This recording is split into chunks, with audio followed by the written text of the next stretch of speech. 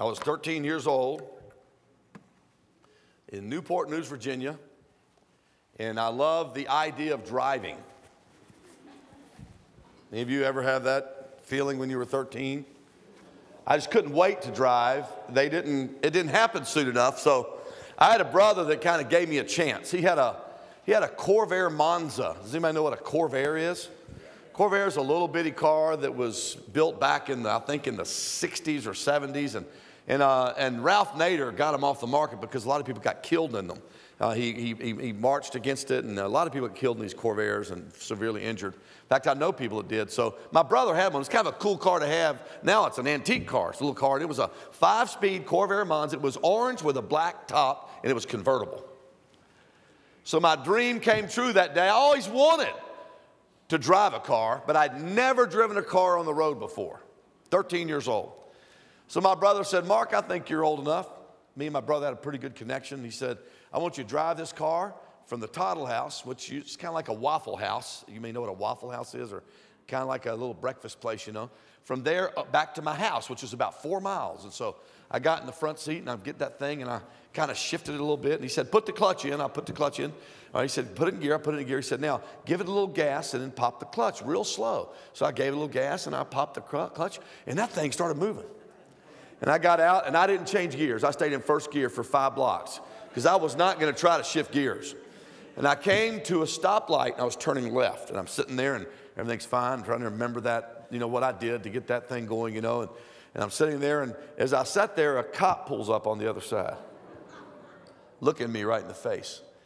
And, you know, when that happened, I knew I had to give it some gas and pop the clutch, right? And so when the light turned green, of course, my brother is my anxious coach because he sees the cop too. And he's letting his 13-year-old brother drive, and I don't think he's sure who's going to get the ticket, him or me. I think he thought it might have been him, so he's telling me, all right, Mark, there's a cop over there. I didn't need you. It's like when you're playing golf, you don't need somebody to tell you, there's water right there. Don't tell me that.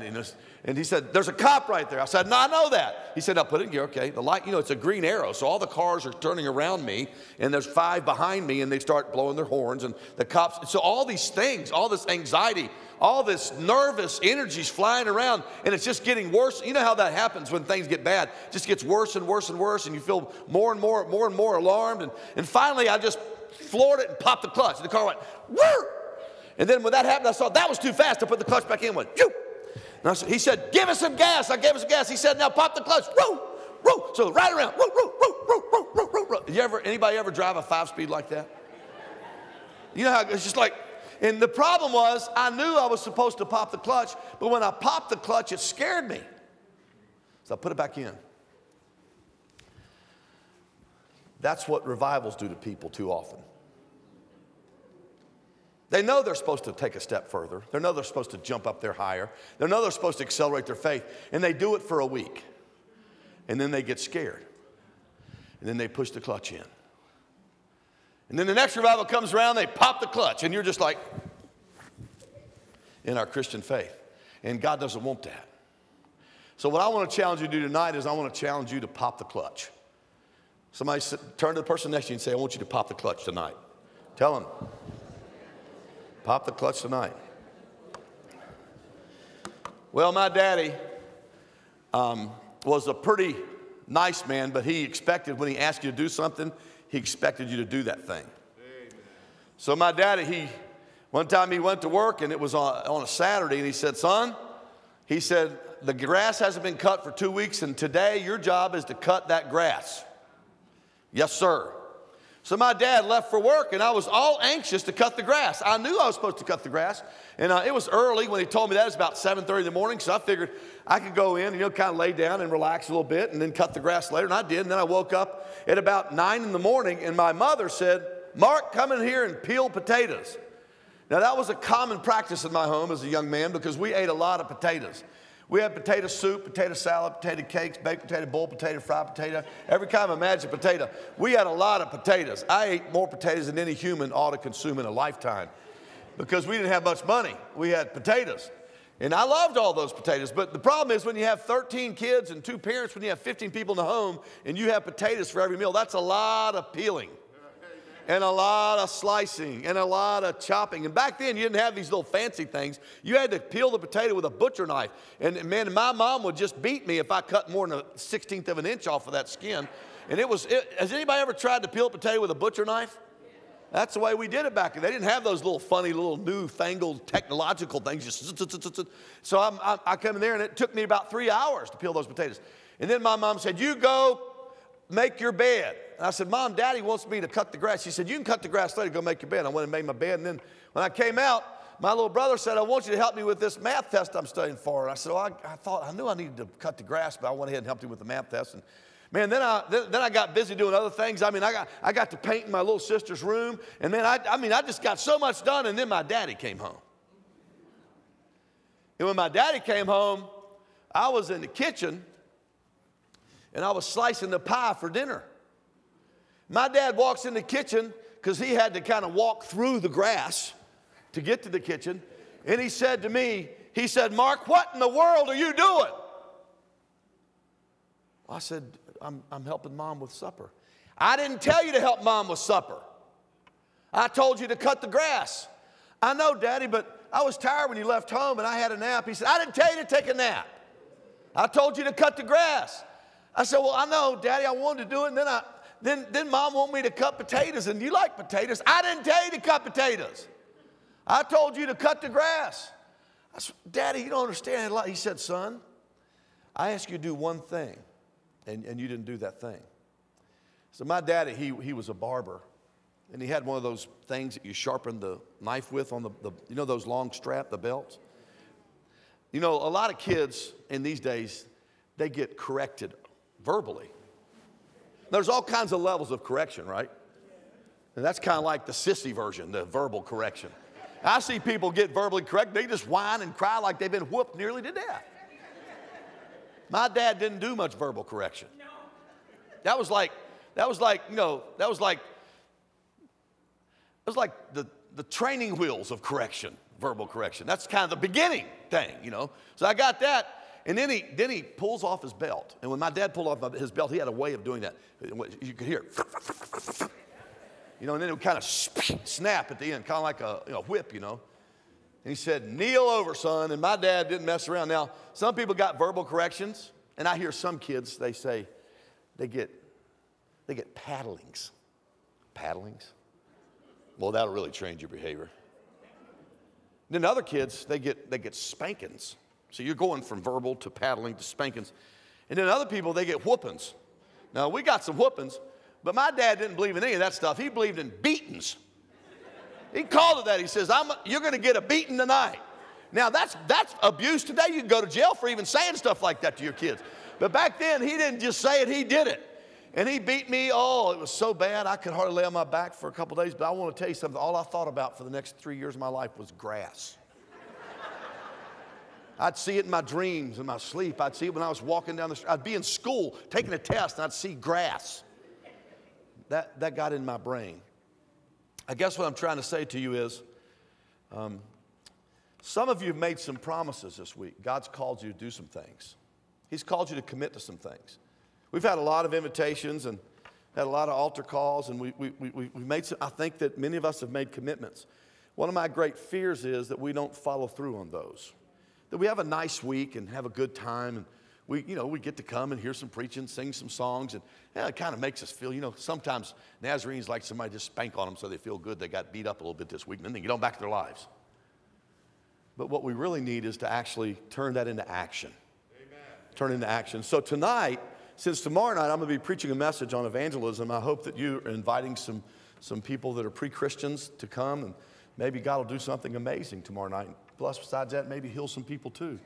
But tonight, it's kind of like what next night? Now, I have a friend, he's an Asian guy, and he plays golf with me sometimes. And he was playing with one of my friends, the district superintendent of Southern California. And this district superintendent told me one day, he said he was teaching him how to putt. His name was Lee, this friend. And so Lee said, show me how I putt. And so he said, well, you got to put the ball on your left foot, all the weight on the left side of your foot.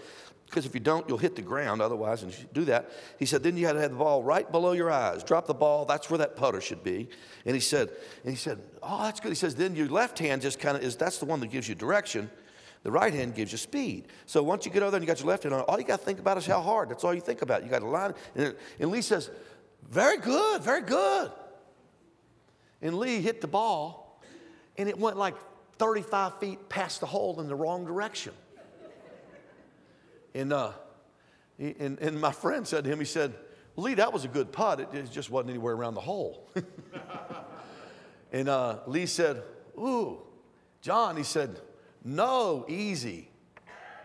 Do hard. Amen? Turn to the person next to you and say, no, easy.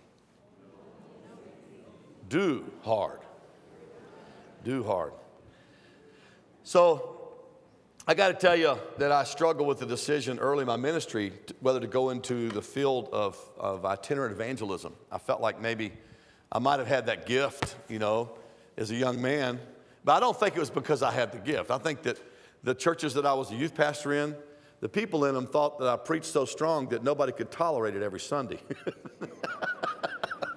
So they would encourage me to go into evangelism. That way, it would be easier for me to handle the stuff that I was saying. And so I kind of entertained that idea. And I started doing some evangelism. I started traveling around and, I did things. I spoke at some camps and I spoke at some churches and I did revivals and I did some Sunday school conventions. And I was just having a wonderful time. My church let me have a little time off. I was a youth pastor and I got to go about maybe 1 week a month. They let me go out and preach and that was good. And I kept getting invited back to this one church every year. It was in Hollywood, Florida. And I loved those people. They became dear friends of mine. See, I had done a youth ministry there when I was in college, and we kind of got to know each other. And so when I got ordained, they wanted to call me back to preach in their church. And I'd come back, and I'd just preach my guts out for a week. I'd leave it all in there. It was all there. I had no energy, nothing left when I left. And they would check, man, that'd be a great week. People would come and get saved. In fact, there were times when people would come right off the street, come in the sanctuary and find Jesus that night. And it was wonderful. I thought, God's changed that church. And they called me back next year. Next year, I come back, and they were exactly like they were before I came to last year. None of the people that had gotten saved were followed up on. Nobody discipled them. Nobody responded with practicality in what they had said they were going to do. And I'd do the same thing the next week. And I'd preach my guts out. I'd preach my heart out. And then before you know it, I'd go out in the neighborhood and start inviting people. People start coming to church. Sometimes we'd go out and do canvassing in the neighborhood. We get people in. People get saved. They get excited. We had good music, man. The altars would be lined. People would be bawling and squalling and screaming, hollering, spitting and slobbering. They'd have a wonderful time. Come back the next year. They were exactly like they were before I came the previous year. This happened for about 4 years. Finally, I had to be really honest with those people. I said, guys, I really don't have the time or the energy, and nor do you, for us to waste another week together. If you're not going to do something with what we've learned in our week of revival, I'm really not coming back to preach anymore in your church. And some of them got mad at me. I mean, they still invited me back. I didn't come. But some of them kind of got mad at me. And I got to tell you, I think I was madder at them than they were me. Because they thought this thing was just some kind of a nice, fun week. Kind of like, let's come together. Let's go to the theme park for a week and have a good time. Guys, I want to tell you something. What we're doing is very serious business. Amen. Because there's a lot of people that are around us that are going to go to hell for eternity. And how we respond to what God says to us will have a huge impact on what happens in the kingdom of God. Jesus died so that you and I could have an impact on our communities. That's why he died. He didn't just die so we could come and have a great time in church. That's good. We like that. He died so that the world would be saved. And the church is here for one single purpose, and that is you know what the vision of the Church of Nazarene is? Everybody know what it is? Here it is. It's to make Christ-like disciples in the nations. All right, let's say that together. The vision of the church is to make Christ-like disciples in the nations. That's the vision. That's what we're here for. That's our mission, right? And so I believe God wants to do something in this church. And I think this has been one of the greatest revivals I've ever been a part of. Amen. I'm just going to tell you, I do. And that just proves that God can use an idiot. And he can use normal people, and that's because that's what he's done this week. He's just showed up. He's been here all week. But I don't want him to leave. I don't want him to leave even a little bit. I don't want him to leave just even a smidgen. I don't even want him to leave, if you're from the northeast, even a skosh. I want the power of God to just keep getting bigger and bigger and better and better. I want it to be greater and greater and more excited every day. I don't want it to ever stop in Rosewood. And I believe that God's got some people here that are ready to do some things. It's been amazing to watch what God's done in some of your lives. I've prayed for some of you. It's been wonderful. So the question tonight that I want to address is, what next? What next? What do we do next? At the end of this revival, when Friday night is over and we're all done and we go home, what's going to happen on Saturday? The human being, the human nature, would tend to settle with, well, I'll just go back to my life. It's been wonderful. We had a great time. We had a guy yell at us for 5 or 6 nights, and we had fun, and we had some good music, but it's time to get back to life. Don't ever go back to life. Go back to living. Go back to living for Jesus. Amen. Or the question is, what action are we going to undertake to ensure that the blessings and energy from this time last forever? You get to decide that. You get to choose whether revival lasts forever. You do. It's your choice. Because I promise you, God wants to bring it. He wants to revive us. I promise you. He can't wait to revive. He wants to raise up a church that's going to have an impact on this community, that's going to actually reach lost people, not just get a bunch of mad Christians to come in. Somebody say amen. So what does the scripture say? What I'm talking about is moving from vision or from a dream to action. See, we have this disconnect in the church today. At least, I'm not sure about Canada, but in the United States, everybody knows they're supposed to be reaching lost people for Jesus. We all know, they all know it. If you were to ask them, they'd all tell you our mission. They know the mission. They could actually quote that mission statement to you, most Nazarenes in the U.S. But there's this disconnect between our aspirations and what happens in the results. We all want to see people come to Jesus, but not many people are coming to Jesus. And so the question is, what happens in between that vision and that result to make that result happen? I'm going to give a phrase to you. Here's a phrase. It's called organizational seriousness.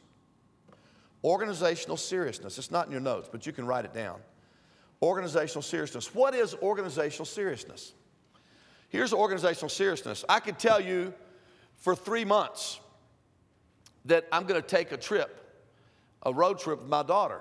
And we could talk about it and think about it and celebrate it and just get it and just have a great time talking about it. But if I don't buy a ticket or buy some gas or rent some hotels or make some plans, that trip is not going to happen. So what's happening in the church is we have these great aspirations, but there's a huge disconnect between our aspirations and what gets done, the results. So what I want to suggest to you tonight is tonight's message is really designed for us to start thinking about what organizational serious actions, behaviors, and habits am I going to change so that I can move forward in my faith and so this revival can continue on. We don't like that. We don't like thinking about actually changing stuff. We'd rather just kind of get blessed and have fun. I mean, let's just be honest. We'd rather just kind of get together, have a good time, enjoy each other's company, and then you kind of go home and everything's fine. Well, did church. But see, God wants us to actually get some stuff done. That's why He sent His Son to seek and to save the lost, so that the world through Him could be saved. Amen? So we're talking about turning these commitments. Many of you this week have made some commitments and you've prayed some prayers, and some of you got it under conviction for certain things and you've said, I'd like to do better. What I want to do tonight is I want to see you actually make some decisions to actually do better. Not just like to do better. Not just want to do better. Not just come to the altar and make a prayer and say, I'm going to do better and go back home. But I want us to leave this revival saying, I'm going to change a behavior. Turn to the person next to you and say, you need to change a behavior. Go ahead, tell them. They do. They do. Everybody does. Everybody needs to change a behavior. Turn to the other. Now you turn back to that guy and that person and say, you need to change a habit. Tell somebody next to you, say, something's got to go in your life. Amen. So what we're talking about tonight is action. Now, just in case you get confused, I'm not talking about works salvation. I'm talking about salvation that works. Salvation that actually, a kind of salvation that doesn't just have a proclamation, but it has a transformation. It actually does something for you instead of just doing something to you. So we have a lot of times we get together and God does a lot of stuff for us, but He doesn't do anything to us, therefore we don't have an impact on our world. So I want to share with you some scriptures. What does the scripture say about action? I want to share some scripture with you. I'll tell you what it says about action, a great deal about action. There are 3 passages. I'm going to share with you about 5, but I want us to read 3 of them together. Would you stand with me? We're going to read Galatians 5:25. We're going to read 3 scriptures together, and it'll be fun and enjoyable. I want to see how good. I want you to kind of read scripture where it crescendos higher and louder towards you get to the end instead of getting softer and quieter. All right, let's try it. You ready? Galatians 5:25. Those who belong to Christ have nailed the passions and desires of their sinful nature to his cross and crucified them there. I want you to pause for a minute. Listen to what he says. So who's he talking about? The people that belong to Christ. What do? They nail their passions and their desires of their sinful nature to the cross. In other words, they put them there and they leave them there.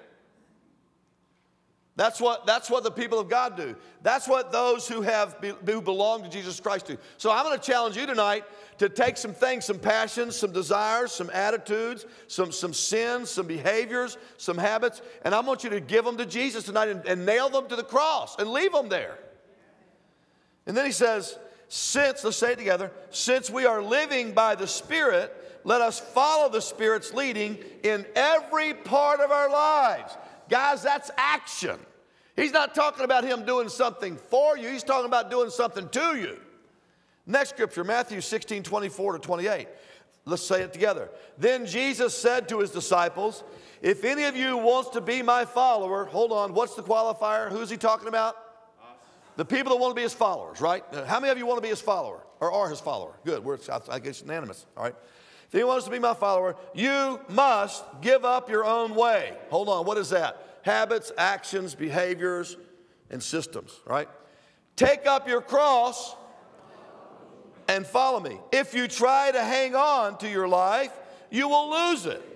But if you give up your life for my sake, you will save it. And what do you benefit if you gain the whole world but lose your own soul? Is anything worth more than your soul? For the Son of Man will come with all his angels in the glory of his Father and will judge all people according to what they say. According to their deeds. Deeds. Whoa. It sounds like Jesus believes in work salvation. No, he doesn't. Here's what Jesus knows. He says if God's done something to you, it's going to change what you do. Amen. It's going to change your behavior. You can be seated. I'll read the next one to you. See, there's this tension.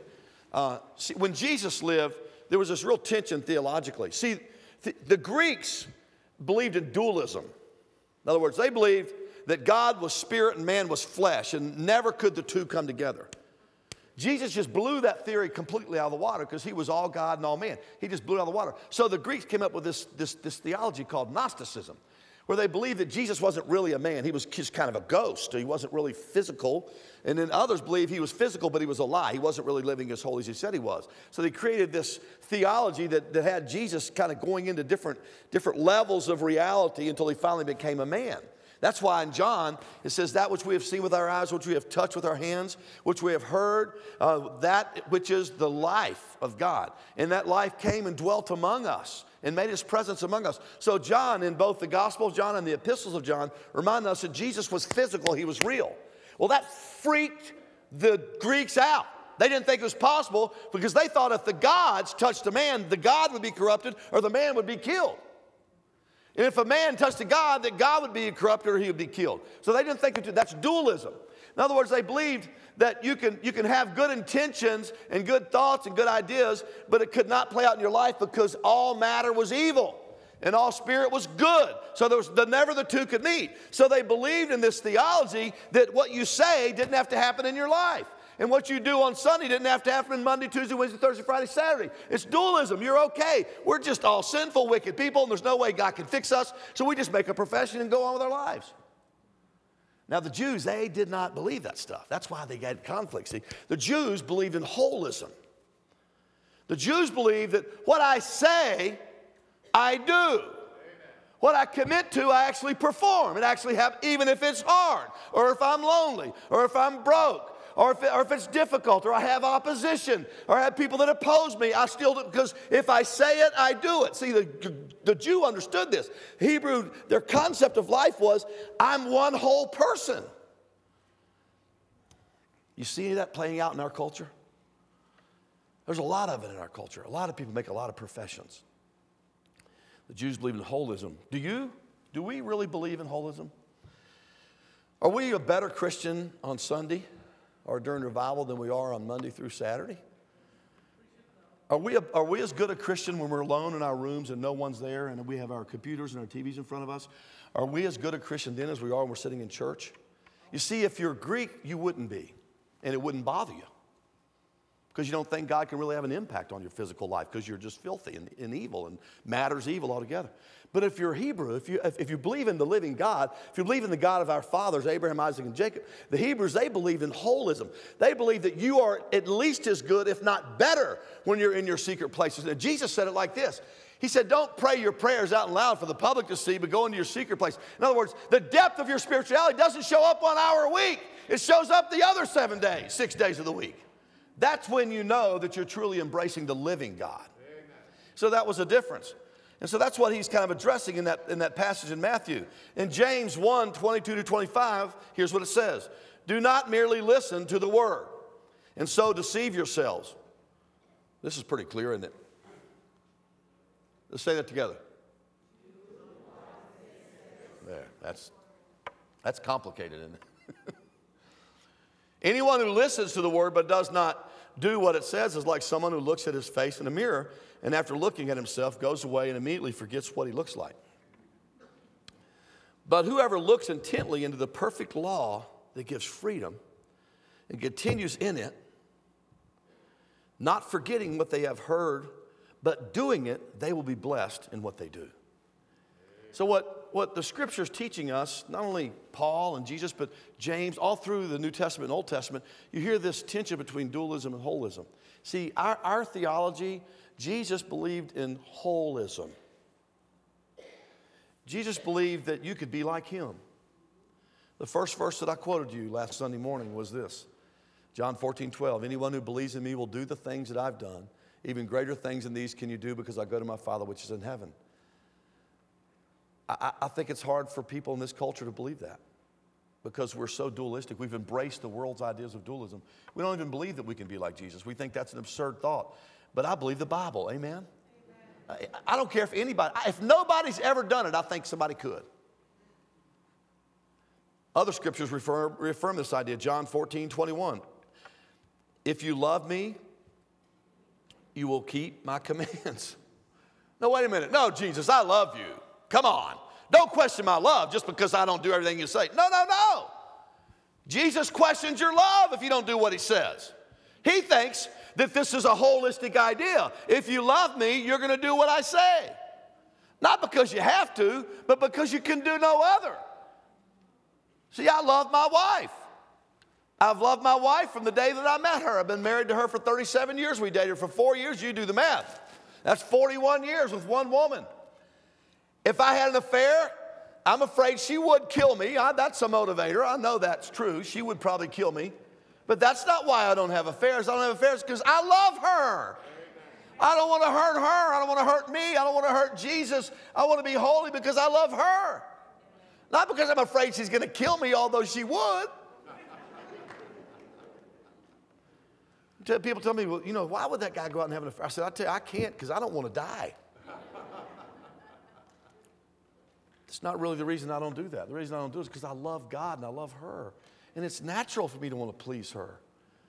See, if you love somebody, you want to please them. You don't have to be forced and twisted and manipulated into it. So the issue doesn't become, am I willing to do stuff? The issue is, do I really love? See, if you're struggling in this tension, if you're caught in this tension between what you know you should do and what you're doing, it's not an issue of discipline and self-control. It's an issue of love. Do I really love God? See, if I really love God, I'd rather him be happy than me. So if there's something I want to do that's not going to make him happy, I will not do that. Why? Because I love him. But if there's something that I want to do that won't make him happy and I do that thing, who do I love? Me, not him. It's not an issue of discipline. I think discipline's involved in our faith. But I think love is the foundation for everything we do. It's the foundation for every performance that we perform in the kingdom. It's not out of duty or responsibility or fear.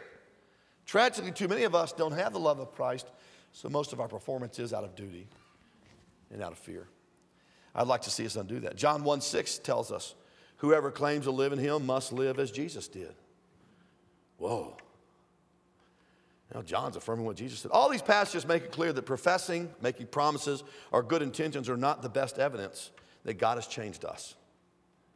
Looking good and smiling and having a clean face on Sunday is not the best evidence that God has changed us. Doing the thing that we have promised, professed, or committed to is the best evidence that He's changed us. Amen?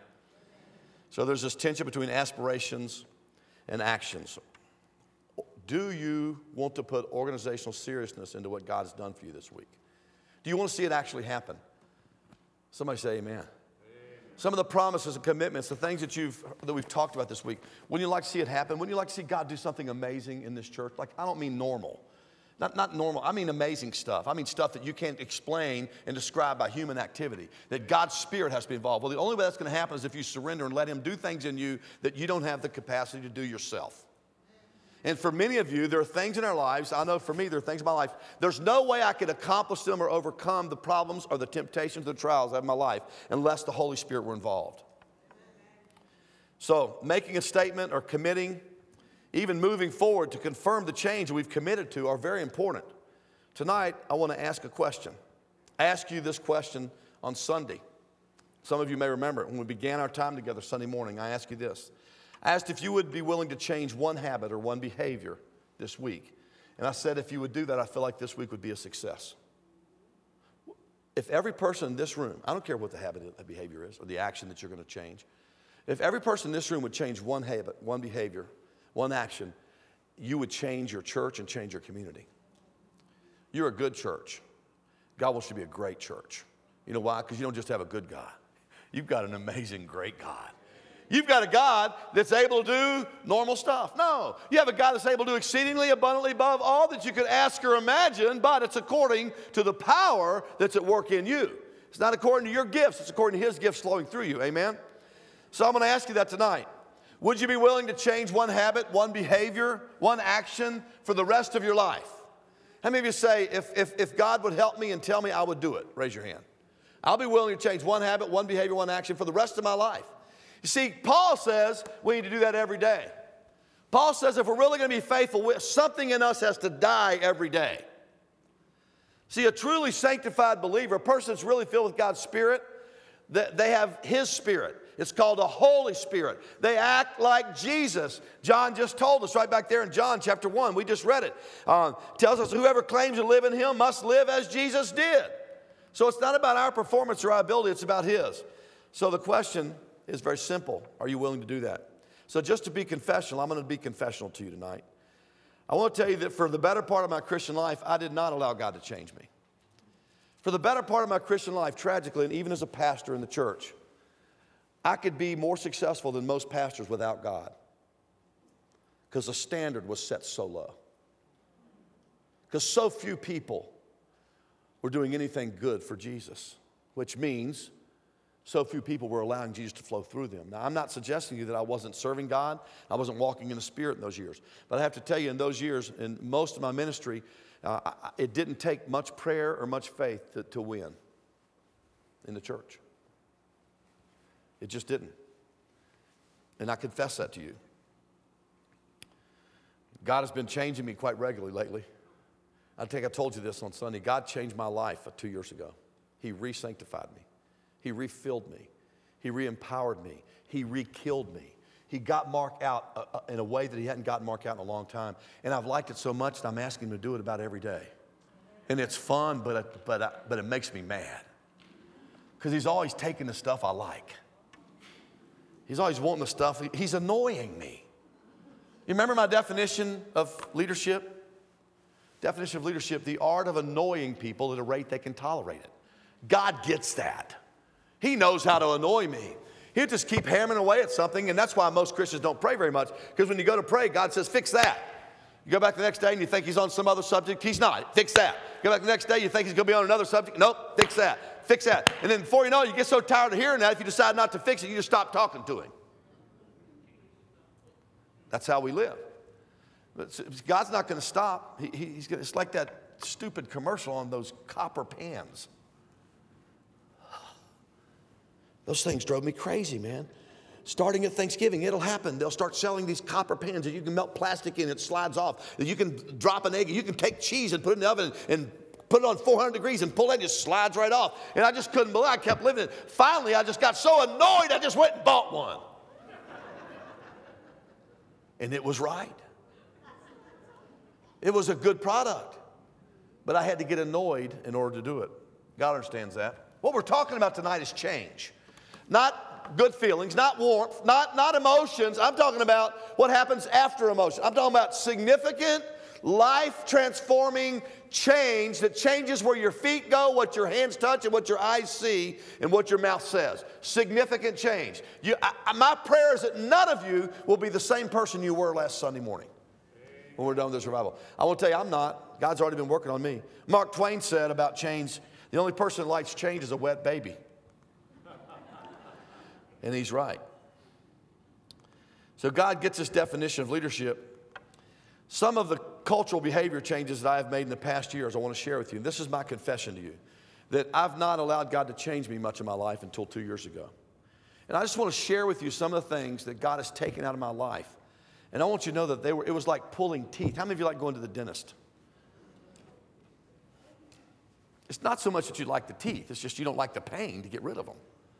I'll take the fake teeth as long as it doesn't hurt. But that's why Paul says, I have to die daily. You know, it hurts to die. Dying's painful. See, Christians don't like to die. They like to live. They like everything to be wonderful. You see, we have to die if we're going to let God. Something has to go. According to Paul, every day. Here's some of the behaviors God's challenged me to change. Some of them you're going to think I'm really petty. One of them is, God said, you're going to stop wearing new clothes.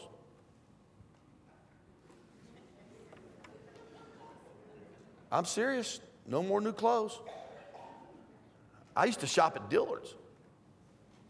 I didn't shop at no Sears or none of that. I went to Dillard's.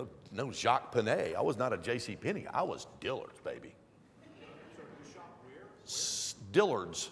You haven't heard of a Dillard's? Dillard's is like the high-end shopping center for clothing in USA, not in Canada. I'm sorry. I forget that you may not have Dillard's up here. How many of you ever shopped at Dillard's? You can buy a Hickey Freeman suit at Dillard's. You can buy one. You can order for $1,100, $1,200, $1,500. I'll pass. See? So your pastor's way ahead of me. Because I used to go shopping there. I'd pay $400 for one jacket. You know, the jacket I wore last night was Hartshafter and Mark's Golden Trumpeter. $475 jacket. Does anybody know what that means? Hartshafter and Mark's Golden Trumpeter? Brand new, I got it at the thrift store for $7. Brand new. Some dummy, one paid $475 and he had so much money that he didn't return it. He just gave it to the thrift store. God provided for me. He does it all the time. Last night I was wearing me some Cole Haan shoes. Cole Haan, they were almost new. I've never even put heels or soles on them because it would be stupid to put heels or sole on a pair of shoes that you paid $3 for. Why would you do that? Just go get another pair. So I got hundreds of dollars. See, when I came to Kansas City, God said, you're going to reach the lost urban core people in Kansas City, and you're going to need some money to do it, so you need to stop buying new clothes, and I'll give you better clothes. I got better clothes, man. Look at here. Here's Macy's right here. $375, Salvation Army, baby. That's what I'm talking about. Yeah. I have a Nautica shirt on. Nautica, I could show you the name on it. Nautica, baby. $250. Goodwill. I'm telling you. I got all kind of, this is something, what I'm saying, this sounds very small, but it was huge for me. But I just got to tell you, everything you see me wear, everything you see, I bought used. The stuff you don't see, I bought new. I'm just saying, I bought that new, that stuff. We'll move on. Just want you to know. I don't buy that stuff from the thrift store. Maybe the Lord will work on me. I don't know. So right now, I'm doing okay with it. Number two, that's something God took out of my life. If God asked you to do something like that, would you even hear him? You'd think you were schizophrenic and some voice starts talking to you. That's what most of us would. God tells you stuff like that because he wants you to help lost people. He wants you to invest in them. Number two, God challenged me 2 years ago to fast and pray 2 days a week until he told me to stop. Every week of my life, it's wonderful. That's wonderful. The best days of my life are the days that I fast and pray. I don't get hungry. It's wonderful. I don't get skinny either because I'm really good at catching up, see? I'm working it, huh? I mean, you got to be gifted to fast and pray 2 days a week and look like that after 2 years. You got to be good at throwing down the groceries. I'm telling you, I got that gift. But I did that, and I've kept that promise. Somebody asked me earlier, what do you not eat anything? No, I don't eat anything. I don't drink. I drink water or coffee. I don't drink anything else. If I get weak, I'll drink some juice, but I don't get weak. I've got this unique gift of energy. That's something I really committed to. God said, you need to really focus on prayer because you're going to face opposition that the prayer life that you have now will not be adequate to keep you strong in. See, if we're going to keep moving up in our faith, folks, we've got to have deeper prayer lives in order to get there. We have to, or you won't get there. The enemy knows what's coming in your life. He knows what's happening. He knows what's coming tomorrow. And if you get on your knees and pray, God will prepare you for that. You won't be, surprised when it happens. I mean, you may not know it's coming, but you'll be spiritually prepared for it, and you'll have the right ammunition. Most of the time, we in the church, we aren't prayed up, and when a crisis comes, we get caught off guard, we make 15 bad decisions, and we're 10 times worse shape than we were when we started. If we'd have prayed before it, God would have protected us from our own stupidity, amen?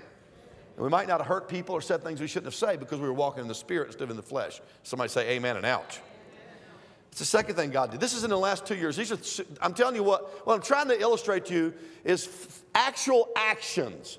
Actual organizational serious changes that God has said, Mark, I want you to change this. And I argued with him and yelled at him and fussed at him and told him that was a stupid idea and I like new clothes and I don't want to buy cheap clothes and who's been in those clothes and what kind of diseases they got. I had all those things right. I argued with him. But he won because I stayed in the conversation. He told me not to waste money on cable. You know, I've never had cable in my life. I don't have internet in my house. Never have. It's funny. I'm good at tricking people, I guess, because one of the ladies up here said, man, you're good at technology. You preach out of your computer. I have no technological skills whatever. I preach out of my computer because I'm blind and I can't read the paper good enough, and so it helps me be able to preach. So I don't spend money on cable. I know people spend $100 a month. You know, if I save $100 a month for 5 months, I can give an automobile to a single mom in the heart of Kansas City and it'll change her life. I can. Is that worth cable to you? Understand, I'm not telling you to stop watching cable. I'm not telling you to start fasting. I'm not telling you that you need to start buying clothes at the thrift store, although you'd probably look better if you did, and it'd be cheaper. You see, the cool thing about the thrift store is I buy stuff and I don't even have to break it in. It's ready. I'm not trying to place my convictions on you. I'm telling you that I believe God has some for you. I'd like for you to hear them tonight and commit them to Him. Fourth thing, He said, care for the least of these. He said, Mark, when you go to Kansas City, you're going to start caring for people that nobody else cares for, that most people drive around and ignore. You're going to start caring for people that are going to take advantage of you, they're going to abuse you, they're going to damage you, they're going to hurt you. And they're not going to be nice to you, but you're going to love them. And I said, but God, why do I have to do that? Can't I care for people that are going to be nice to me? He said, my son did that, and it cost his life, and I love you at least as much as him, but not more. He let his own son die. So care for the least of these. I think Matthew 25, 31 to 46 is an important passage. According to that scripture, if you don't care for the least of these, you're not getting in. Read it sometime. The least of these. So we like caring for people like us. We like having people in our home that are like us, that we feel safe with, right? We like getting involved in the lives of people that we don't think are going to harm us or damage us. Aren't you glad Jesus didn't do that? Aren't you glad Jesus didn't play it safe? Aren't you glad Jesus put actions to salvation? See, he didn't want to die either. I just want to tell you, it's normal. If you don't want to do this stuff, it's okay. I never did. Any of the things I just listed and the things I'm going to list to you, I didn't want to do them. I just knew that if you don't do what God wants, it usually doesn't end well for you. And I'd argue with him, and I'd tell him I didn't want to do it, but I stayed in the conversation and I let him win. So God's been helping me to care for people that most other people won't care for. Number 5, when in Kansas City, I've committed to doing the following things. When I'm in Hunt, and I mentioned this earlier this week, but I want to say it again because I want you to understand that this is a pretty heavy ask. Sometimes God will ask you to do stuff that's really kind of impossible. Really. Humanly thinking, it just seems impossible. I believe God's asking some people here in this place to do some things that you don't have the capacity, the personality, the skills, or the resources to do. See, that's when you do that stuff, that's when you're getting into the sweet spot of faith in God. Remember we talked about Peter earlier this week? See, God wants us to reach for things we haven't yet touched. He wants to start looking to things we can't yet see. And he wants to start stepping in places where there's no footing. Because that's when he becomes the footing. He becomes the thing we grab onto, and he becomes the thing that we look at. And all of a sudden we begin to start seeing him do things that we could never do ourselves. And the good news is when that happens, you cannot take credit for it. God wants to show up and show off in your life. Are you going to let him? So here's what I committed to when I came to Kansas City. I told you this the other day. Every day that I'm in town, every 24-hour periods I'm in town, I'm going to spend 1 hour praying for my church. I think that'd be a good thing for you to do. What if you just, I want you to know these things that I'm going to share with you right now, my church, I expect them to do all these things once a week. My lay people, I expect them to do them once a week. I'm going to do them once every day because I think my commitment has to be about 20% higher than theirs or they'll never get there. And so every day that I'm in town, I'm going to spend 1 hour praying just for my church. Every day that I'm in town, I'm going to spend 1 hour, and every 24-hour period I'm in town, meeting someone that I don't know and Jesus doesn't know. I got to tell you, that is hard sometimes. Because there's only so many new places that you can find where people you've never met before. But God's helped me so far to do it. I shared some of those stories on Sunday. Spend 1 hour every day reconnecting with those who I've met once. I've been able to do that. So those things are called prayer, evangelism, and disciple making. Because see, I think the number one thing Jesus asked us to do is make disciples.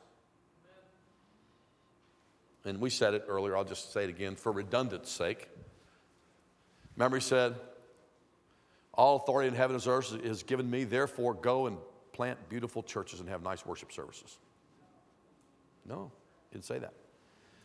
And I like churches and I like nice worship services, and it's been wonderful this week. But the objective of the church is to make disciples. The objective of the Christian is to make disciples.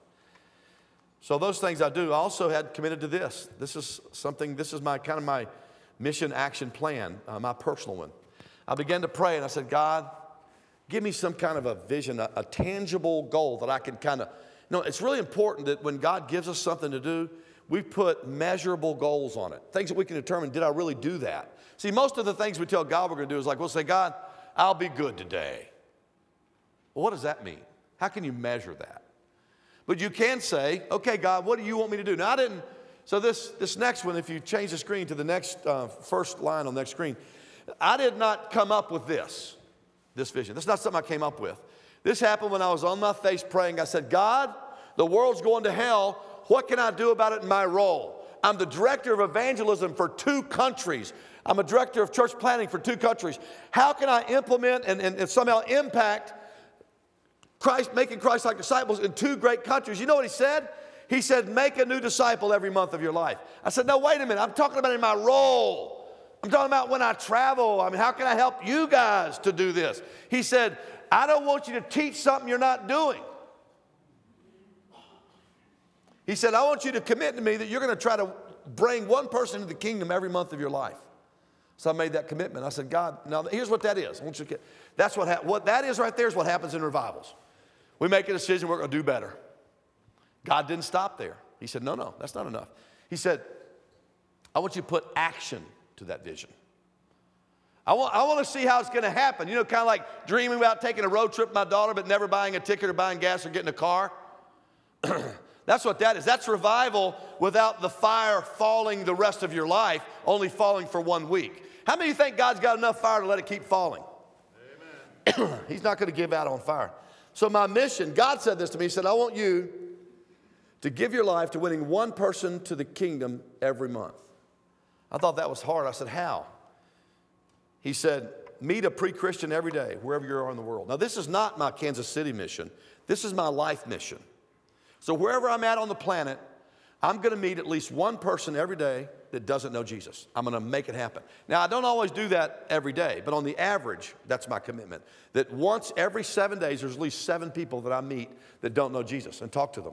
I met Grant on the plane coming from Winnipeg, from Vancouver to Winnipeg a couple of weeks ago, and He's like the vice president of the Winnipeg newspaper, whatever that newspaper is. And his name is Grant, and I got sat next to him, and I talked to him about Jesus, and I presented my faith to him. You know what he said? I said, Grant, what can I pray for you about? As we left, you're getting off the plane. Well, he didn't accept Christ, but I presented my faith. I said, what can I pray for him? He said, you know what he said? He said, don't pray for me. He thought like Nazarenes thought. He said, don't pray for me. I don't need anything. I've been blessed. I've got a lot of stuff. See, you know what we think? We think if people are like, okay, they got enough money, everything's all right, they don't need Jesus. He thought that about himself. I said, tell you what I'm going to pray, Grant. Here's what I'm going to pray for you. I said, I'm going to pray that you're going to be one of the few that makes it to heaven. He just kind of looked at me. No, I didn't ask his permission to pray. I'm going to pray that way whether he gives me permission or not. But he said, no, don't worry about praying for me. Pray for the people that need it. I've been blessed. And I've been praying for Grant. I emailed him the other day. I didn't get a response. I said, I'm praying for you today. I'll probably email him again. I believe in leadership, baby. The art of annoying people at the rate they can tolerate it. I'm going to keep on texting him and emailing him. The third thing that I committed to God was that I would present the gospel to someone every week. Now you see what those two things are? See, this is my mission, but this is like revival without follow-up. It's like inviting someone to church and they come and you never talk to them or see them again because you haven't done your due diligence to find them and go visit them. It's like me meeting LaRonda on the porch one Sunday and never seeing her again, instead of being in her home 50 times and doing a Bible study 5 times and taking her and her family out to dinner 10 times in the last 2 years. That's the difference. See, this is the taking out to dinner stuff. This is the Bible study stuff in her home. And this is setting the dates and the times. A mission action plan. See, revival, if you want revival to last, and I think, how many of you think we've had revival this week? Raise both your hands. I think we've had revival. I think God's Spirit has been here. It's been amazing. I've experienced His presence. I don't want Him to leave. I want the revival to burn us hot on Sunday as it did last Sunday and it does tonight and tomorrow night and throughout the week, and then the next Sunday even hotter. Amen. I don't think God's going to run out of fire. Amen. God has been so faithful to help me as I've made these promises. I have to tell you, my faith has grown more than I've ever grown in my life. I can't believe. I met a lady one time. I was a brand new Christian. I was probably only about 6 months old in the Lord, and there was this bowling alley in Newport News, Virginia, and that's where I grew up at. And this was an old nasty place. Back in the day, you couldn't go to bowling alleys if you were Nazarene. Did y'all know that? Because in bowling alleys, they drank and they smoked and they used to kind of carouse with each other. It was just a nasty place. And my parents, man, they weren't Nazarenes at that point, but they didn't let me go to a bowling alley. Well, when I got old enough to go to a bowling alley, I went. And then I found Jesus when I was almost 17. And the guy that owned the bowling alley found Jesus. And he stopped letting them smoke and drink beer in his bowling alley. It's amazing, man. I got to go to the bowling alley the first time in my life without any guilt. It's wonderful. I went in there, and there was this lady working behind the counter. I got to tell you about this lady. This lady was amazing. Pastor may be mad at me, but I'm getting hot again. Take it off. Now, you moved this mic out of the way. I thought that meant he didn't want me to use it as a stand for my chair. This was the most godly, humble, broken, faithful lady I'd ever met in my life. She was the sweetest, kindest person I ever met. She was so godly. I just come in there. She was a much older woman than I was. She was probably in her 50s, and I was like, at that point, like 18 years old. I just come in there and watch how nice she was. Customers would yell at her and cuss at her, and they'd throw things at her.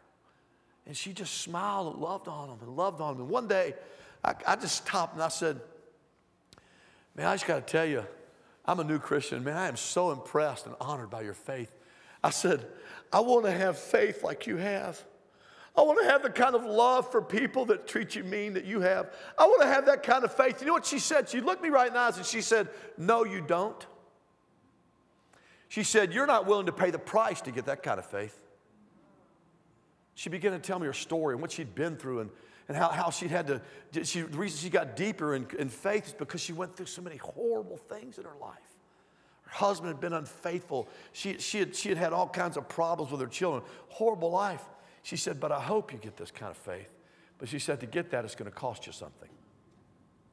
We read about it earlier. Jesus said, if you're going to follow me, you got to go to church on Sunday and pay your tithe. Take up your cross and follow me daily. That's what he said. Well, that just kind of messed with me. I've seen more people come to faith in the last 2 years than I have in the previous 25 years of ministry. Just because of actual organizational seriousness, actually disciple making and prayer and being sacrificial in my living and being sacrificial in my giving and being sacrificial in how I dress, all that stuff has worked out with more people coming to Christ in 2 years than any of the years prior in my whole life, 25 years of pastoral ministry. God's been so good. I want to introduce you to a few of these people. This is Ron. I met Ron. I told you about him on Sunday night. He's the guy that I knocked on his door, and he had one of those ostomy bags, and he was changing when I came in. I sat down. I didn't tell you the whole story because it's kind of gross, but this is like this one-bedroom house. It's really bad. It's kind of broken down. It's it's apartments. There's like 10 of them on a line, and there's 5 on either side, and they're one-bedroom efficiencies, and they're really old. It's like in Kansas City, there's these places where all the houses have been condemned, and the city came and they bulldozed them over, and there's only a few houses left, and what you see on the side of the hills are steps, concrete steps, going up to what used to be a house. Everything, it's just gone. Except this is that one project that's still there because the government subsidizes it and they don't have to do anything to it and they still get their rent. And these people live there. These black people live in this place and they're so poor and they're so needy. And God just told me to go knock on the doors and meet some of them one day. I met Ron. The door was open, the screen door was shut, and he invited me to come in. I came in and he asked me to sit down, and after he changed his ostomy bag, we talked and told him I was praying for him. I told you about him on Sunday. I didn't show you his picture. Remember I told you, he said, man, thank you for visiting me. I'm so lonely. So I said, well, what do you like to eat, Ron? Because he couldn't go out to eat. He'd had like 8 surgeries in the last 2 years in his back and his rear end. I mean, that's why he had this colostomy bag. And he said, I like pasta. I said, well, when I come back, I'm leaving town, but I'll be back next week. I want to bring you some pasta. We're going to have dinner together. Is that okay? He said, yeah, man. So I did. I went out of town. I came back 2 weeks later. And you know what that's called? It's called disciple making. Just going and finding somebody and just loving on them. That's all. I didn't throw the King James and hit him upside the head and tell him to go to hell. I just went out and met with him and talked to him, and then I brought him pasta. How many of y'all could bring somebody pasta? Y'all aren't real responsive tonight. Y'all want me to preach a long time, don't you? You know we're getting done. Friday's over. You want me to just go on till midnight, right? Amen. Remember, when you don't respond, I preach, man. Hang in there. Here we go. I came back and I had a dinner with Ron, and I brought Stevie with me, Jenny's husband, the lady that I showed you the total transformation story on Sunday, that lady that was from Albuquerque. Her husband, Stevie, I never do ministry alone, ever, never do ministry alone, ever. I would not injure my people by not taking them with me to do ministry and learning ministry. I always do ministry with people. When I go out to make a hospital call, I'll call 15 people before I'll go alone. If it's midnight, I'll make some people mad at me because I want my people to learn how to do ministry and spirits ministry. So I took Stevie with me. Stevie was a bitter old cuss. He didn't want to go do anything. He was all carnal and mean. I started spending time with Stevie. Before you know it, now Stevie's deeper in his faith than he's ever been in his life. His wife called me the other day. She said, you're not going to believe what's happening to Stevie. He's just serving God. She said, this has been wonderful. It's been great. Well, Stevie went with me. We sat down. We fed him pasta. And when we were in there, his brother came. Ron's brother came in. And when I left to go out, Ron's brother followed me out. You know what he said? He said, Pastor, thank you for visiting my brother. What made you come to this godless place? It's a godless place. You just have to get within 15 feet of this facility and you know that it's dark. I said, the Holy Spirit made me come. He said, you need to know that every person in my family is a Christian except for Ron. He's been against God, away from God. He's been fighting God his whole life. He's one of the most evil men I've ever known. He said, I'm the only one in my family that will even visit him. And I didn't talk to him for 10 years. That's the kind of people God will send you to. Even the people that are their family given up on, but God hasn't given up on anybody. Amen. When I walked out of that place, I'll never forget, I got into my car. I had some white khakis on, and the back of my khakis were like green and brown and yellow from urine and defecation that was on his couch. That's kind of gross, isn't it? You don't have to worry about any of that if you just don't go out and do what God tells you. You'll stay clean. My pants cleaned up pretty good. I can't wait to get back and see Ron. I'm going to get over there and bring him some more pasta next week when I get back home. I can't wait. This is Eddie. Eddie, he lives two doors down in this same complex. So that day, I just knocked on every door in the complex. They were real close together. There's like 5 of them on each side, or 4 on each side. There's 4 buildings, and there's 4 apartments in each building on each side. That's how small it is. And I met Eddie. Eddie came out, and he sat down. He brought this thing out. This is like a dollhouse. He makes it by hand. He made this house all by himself. His wife died of cancer 3 weeks ago. 3 weeks she died. He's so lonely. He sat there and just wept. He said, thank you for coming to visit me. He said, I haven't had anybody visit me in probably 3 months. Do you know how lonely people are out there waiting for somebody like you just to come visit them? Oh, some of them will get mad at you. They'll cuss you out. Of course they will. I had one guy try to shoot me. Right there, the next door, next to Eddie. This woman, I got her, she came to church. And she started coming to church, and I came to visit her, and her son came out with a gun and said, you don't come visit my mom anymore. It's all right, you get opposition. Welcome to ministry. You can't avoid opposition. Not if you have God's Spirit in you, you can't avoid it. On Mother's Day,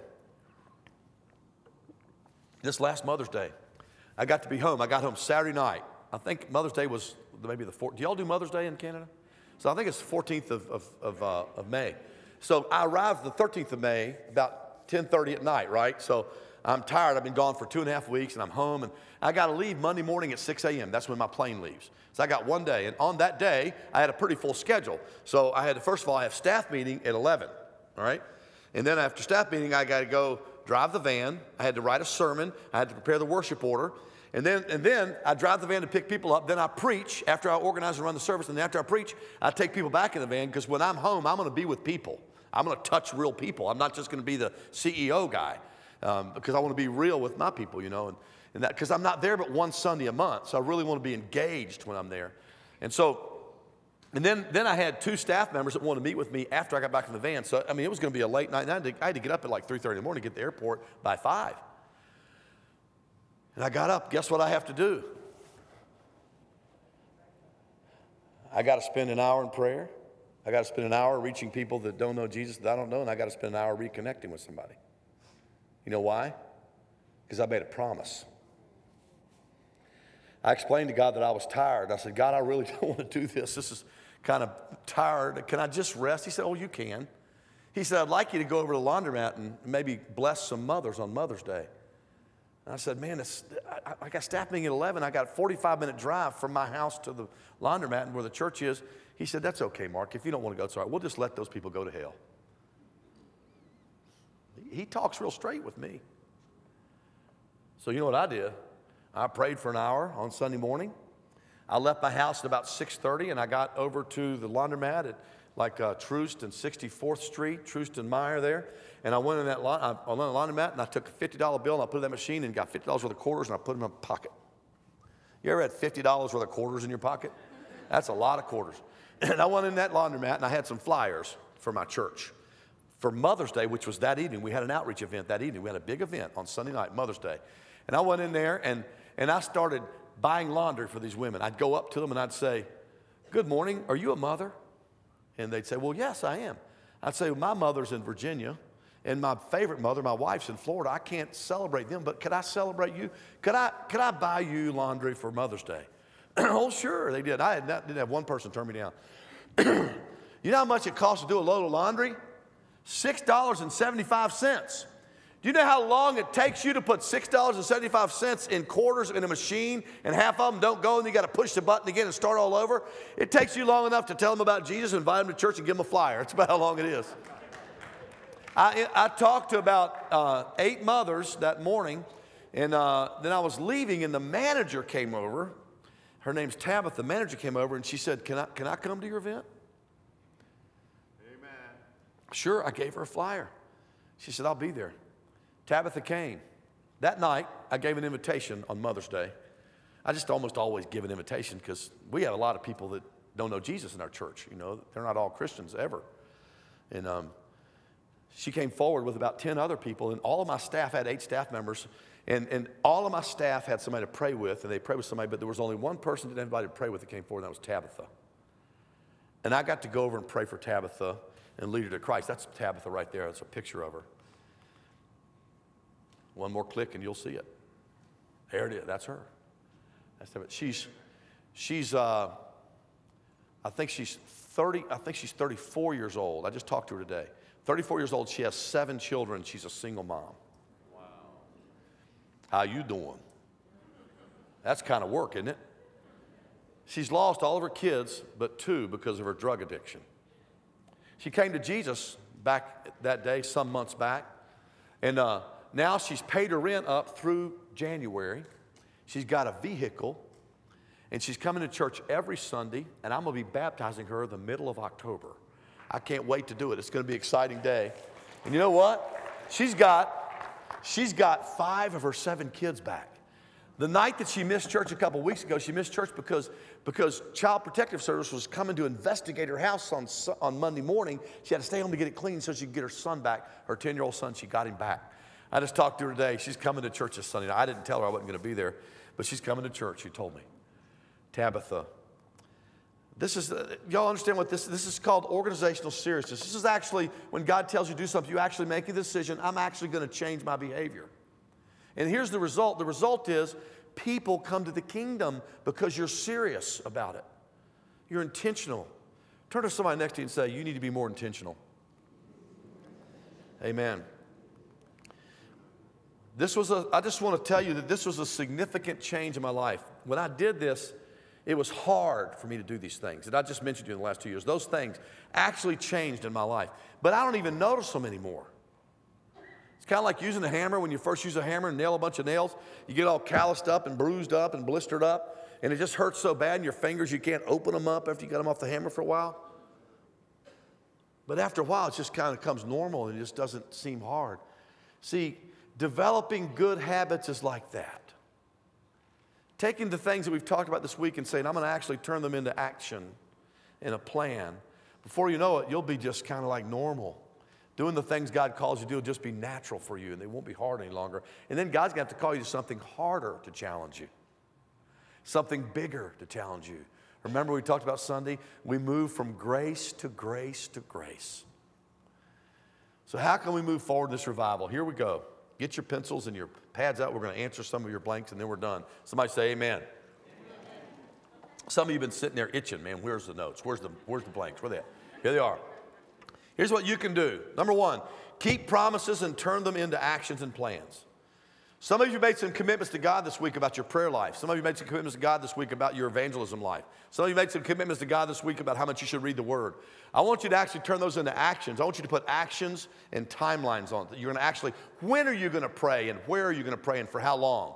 When are you going to go meet somebody you don't know, and where are you going to go to meet them, and what are you going to say to them? I want you to put them into real action. That's number 1. Number 2, recapture the biblical and the Protestant concepts of the priesthood of all believers. Recapture that concept. Let me tell you what happened at Atlanta First Church. I came to Atlanta First Church, and the church was running, I think, about 320 when I came there. I left a church of 1,000 to come there. I never went to a church that was bigger than the one I left, and I never went to a church that paid more than the one I left. That wasn't because I was spiritual. It's just nobody wanted me, bigger churches. But I just went where God called me. I go to Atlanta First, and I started preaching on the priesthood of believers. And I told them I'd love to do everything, but I said, God's going to grow our church so fast, I'm not going to be able to manage all the hospital calls. I told them, I said, I want to. I love doing hospital calls. And I can do hospital calls for a church of about 300, but when we get to like 600 or 700, I can't.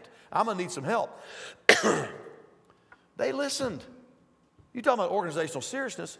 We had one of our men get sick and got in the hospital, and I would go whenever there's somebody having surgery. I'd be at the hospital before they got there. Like if their surgery is going to be at 6, I'd be there at 5. I want to be there to greet them when they come in.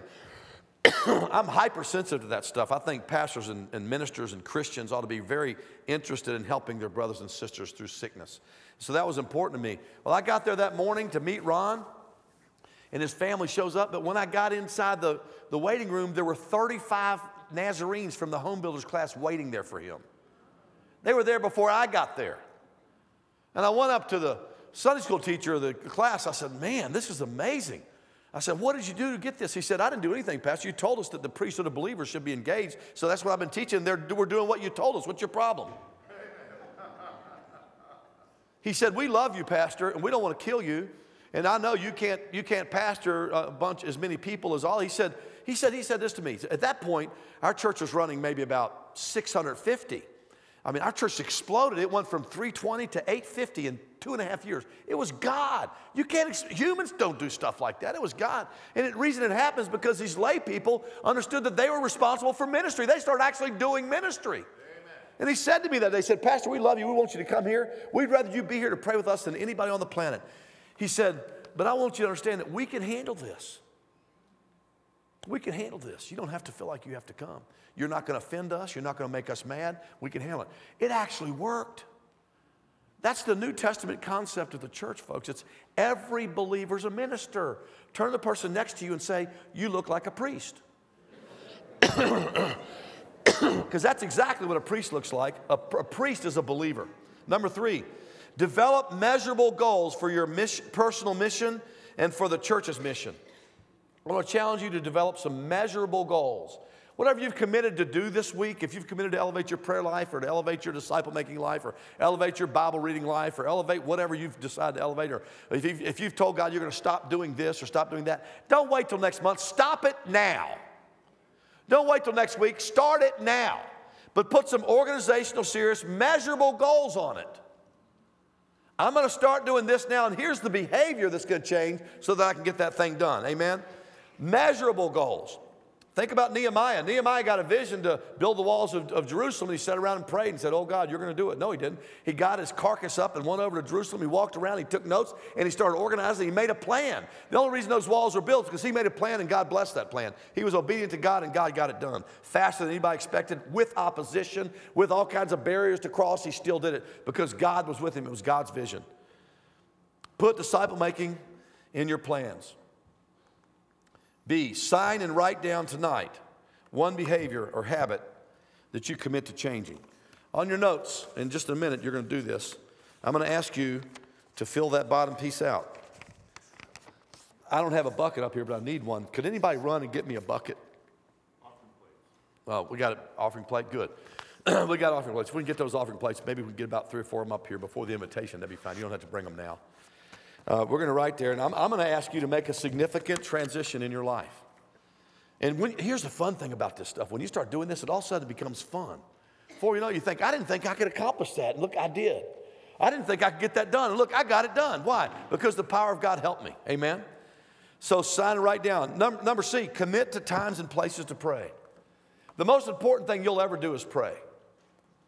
I don't mean talk about prayer and go to prayer conferences and go listen to seminars on prayer. I don't mean go in here and somebody talk about prayer. I mean actually praying. That's what we need to start doing. We'd actually pray. You just don't need a lot of insight on praying. Just get on your face and say, help! And he'll come. But don't get on your knees and tell him how great you are and tell him he needs to bless you and protect you from all those mean Nazarenes or whatever. Commit to times and places. I have a time to pray. Now, when I was pastoring, I'd get up and pray early in the morning, about 6 a.m., and then people started finding out. They started calling me, so I had to move it back earlier and earlier. Now I get up almost every morning about 3:30, 4 a.m., and it's the only time I can pray without being interrupted. But I'm not going to be interrupted. I'm going to spend time with Jesus. And so I do that, and you know where my place is? I have a prayer place. It's my car, wherever I'm at. I usually have a rental car. This week, it's my hotel room. I'll usually have a rental car, and I'll go to a place, and I'll just sit and I'll pray for at least 1 hour every morning of my life. That was one of the promises I made God. I want to challenge you to make a promise and put a time on it and a place and start it tomorrow. Don't start it next week. Commit to being hypersensitive to the Spirit. Make yourself aware of the Spirit. Make yourself listen. You know, I worked on cars most of my life. And it became so important to me. I sold cars, high-end cars, for about 10 years. I told you that last night. And I got the place to where I could listen. I had to really be careful to listen. When I went to an auto auction to buy a car. Now, when I first did it, I bought a Lexus in Virginia. I had to drive it all the way back to Albuquerque. It was about a 2-day drive. And I bought this Lexus ES 300.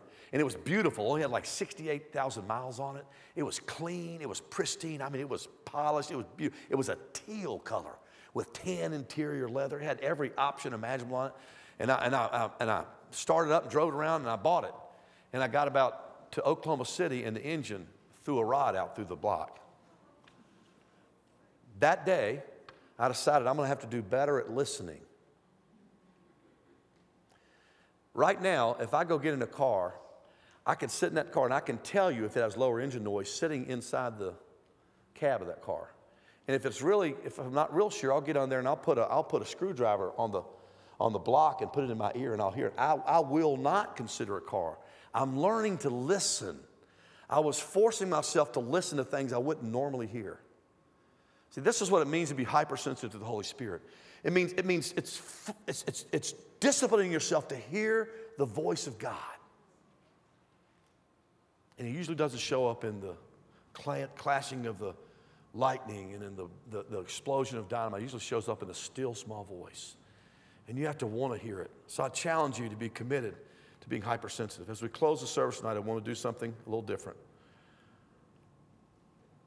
Let's take this revival and turn it into some real action. I can't wait for tomorrow night. I've been praying and fasting and believing for God to give us a great service, and I hope that you'll invite people to church tomorrow night that maybe don't know Jesus, and we're going to have a wonderful time together. I've already told you the question that we were going to ask. Some of us, I'm just going to go over some of the things. I shared with you some of the things that God told me to do, right? I've already done that. And we're just about done. We'll be done in about 5 minutes. But I've shared some things with you that God told me to do. And I gave those to you just as examples of things that God might be saying to you, how God speaks. God speaks in specifics. He wants us to actually do something, not just something be done to us. So I want to share some things that maybe God may have spoken to some of you about this week. Some of you need to move up on your grace ladder. Some of you are saved, but you've never been filled with the Spirit, and you'd like to experience that. Some of you have been sanctified, but you're up and down like that Corvair. And your faith is good when there's a revival or when you're in church, when everything's going your way, and when things aren't going your way, it goes bad. God wants to change that for you. Your spiritual life should look like this, not like this. That's what God has planned for you. If your life is like this, you may need to move up the spiritual ladder. Some of you need to make intentional time and space to make disciples. Don't be discouraged if you go out and present the gospel to 10 people and you get fussed at and they throw rocks at you. So it doesn't say go make disciples until you're rejected. It says go make disciples of all nations. Just do it. Some need to commit to more intensive prayer. Some of us here need to say, I try to act like a Christian and I don't get it done because I'm not prayed up. I don't have the power when I need it. When a crisis comes, I lose my mind. My hair gets on fire and I start running around crazy instead of being an adult. Number 4, some of us need to be more committed to stewardship. Talked about that last night. I'd like to see the giving in this church double.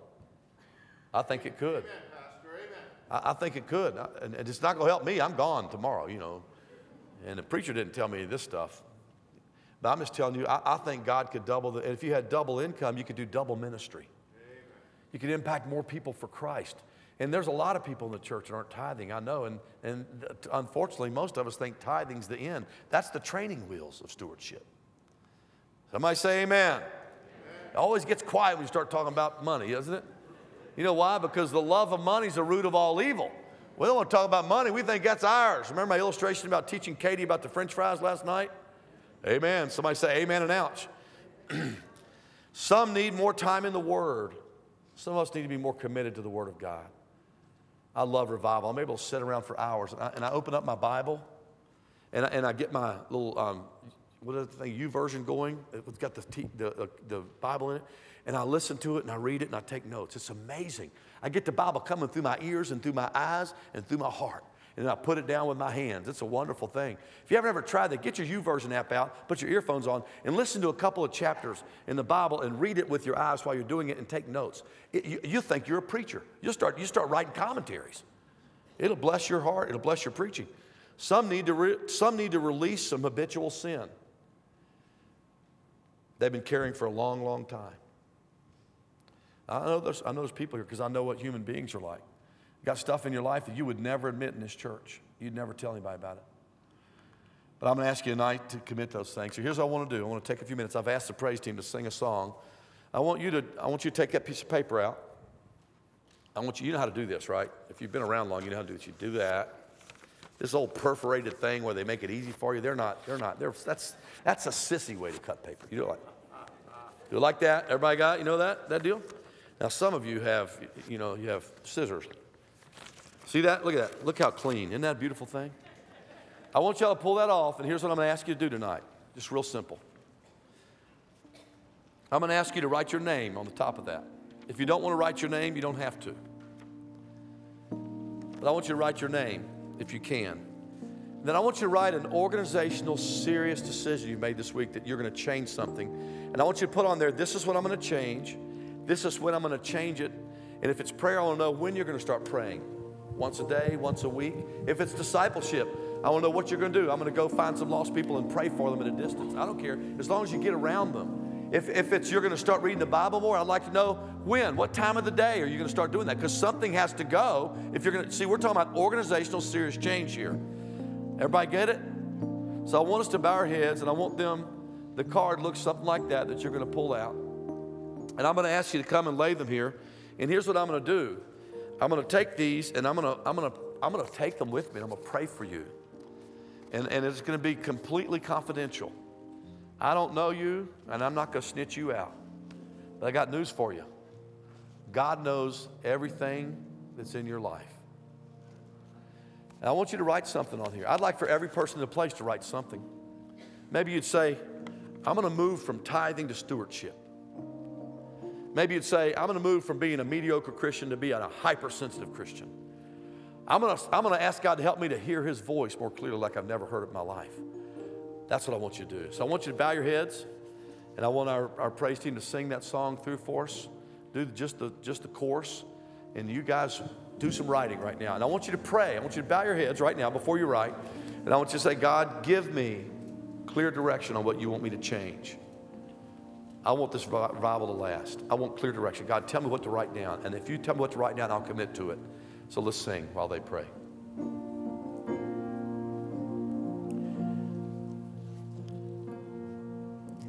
He is here. Holy, holy. He is here. Amen. He is here. Listen closely. I will bless His name again. He is here. Listen closely. Let Him calling out your name. He is here. You can touch Him. You will never be the same. To have a march. I want everybody to walk by one of these offering plates, and I want you to put that thing in there. I don't care if there's nothing on it. I want to at least give you the opportunity to march. I want everybody in the place to come in and put something in there and then go back to your seats while they sing this song again. You can join them. Let's do it again. He is here. Hallelujah. He is here. Amen. He is here. Holy, holy. I will bless His name again. He is here. Listen closely.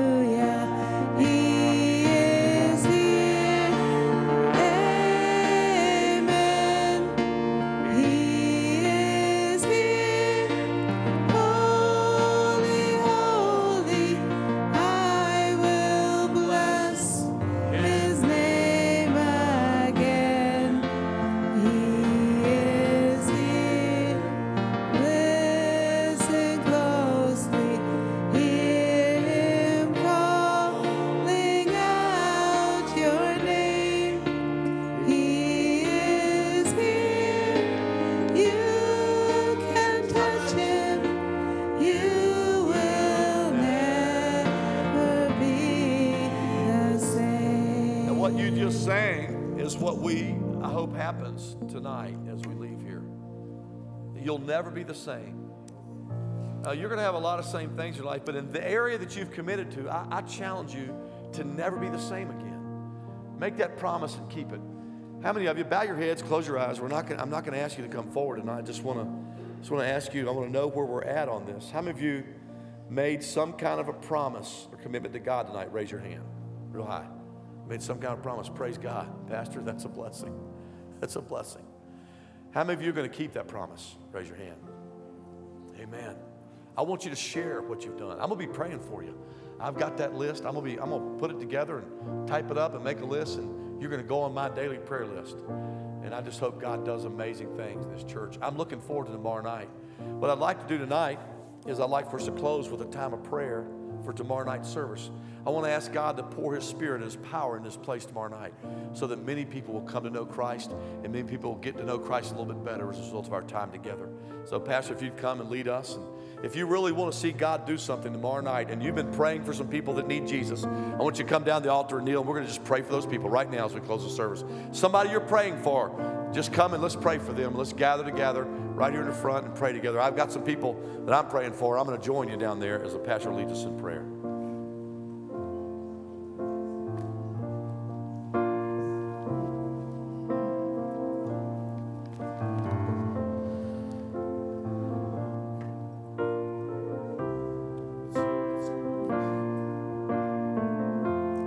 Holiness, holiness is what I long for. Holiness is what I need. Holiness, holiness is what you want from me.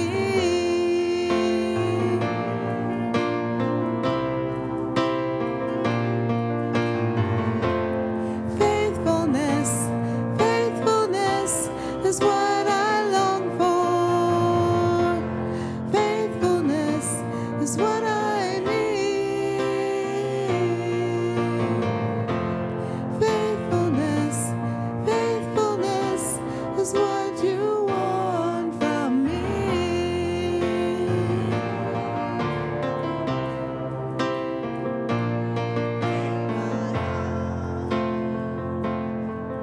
Conform it, take my mind, transform it, take my will,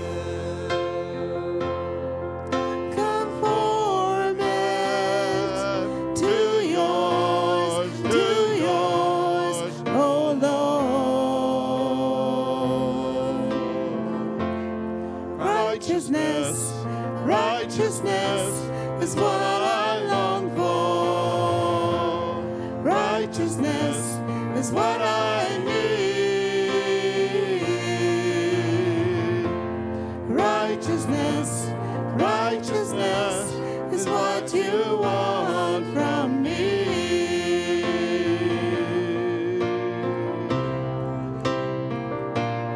Take my heart and form it. Take my mind,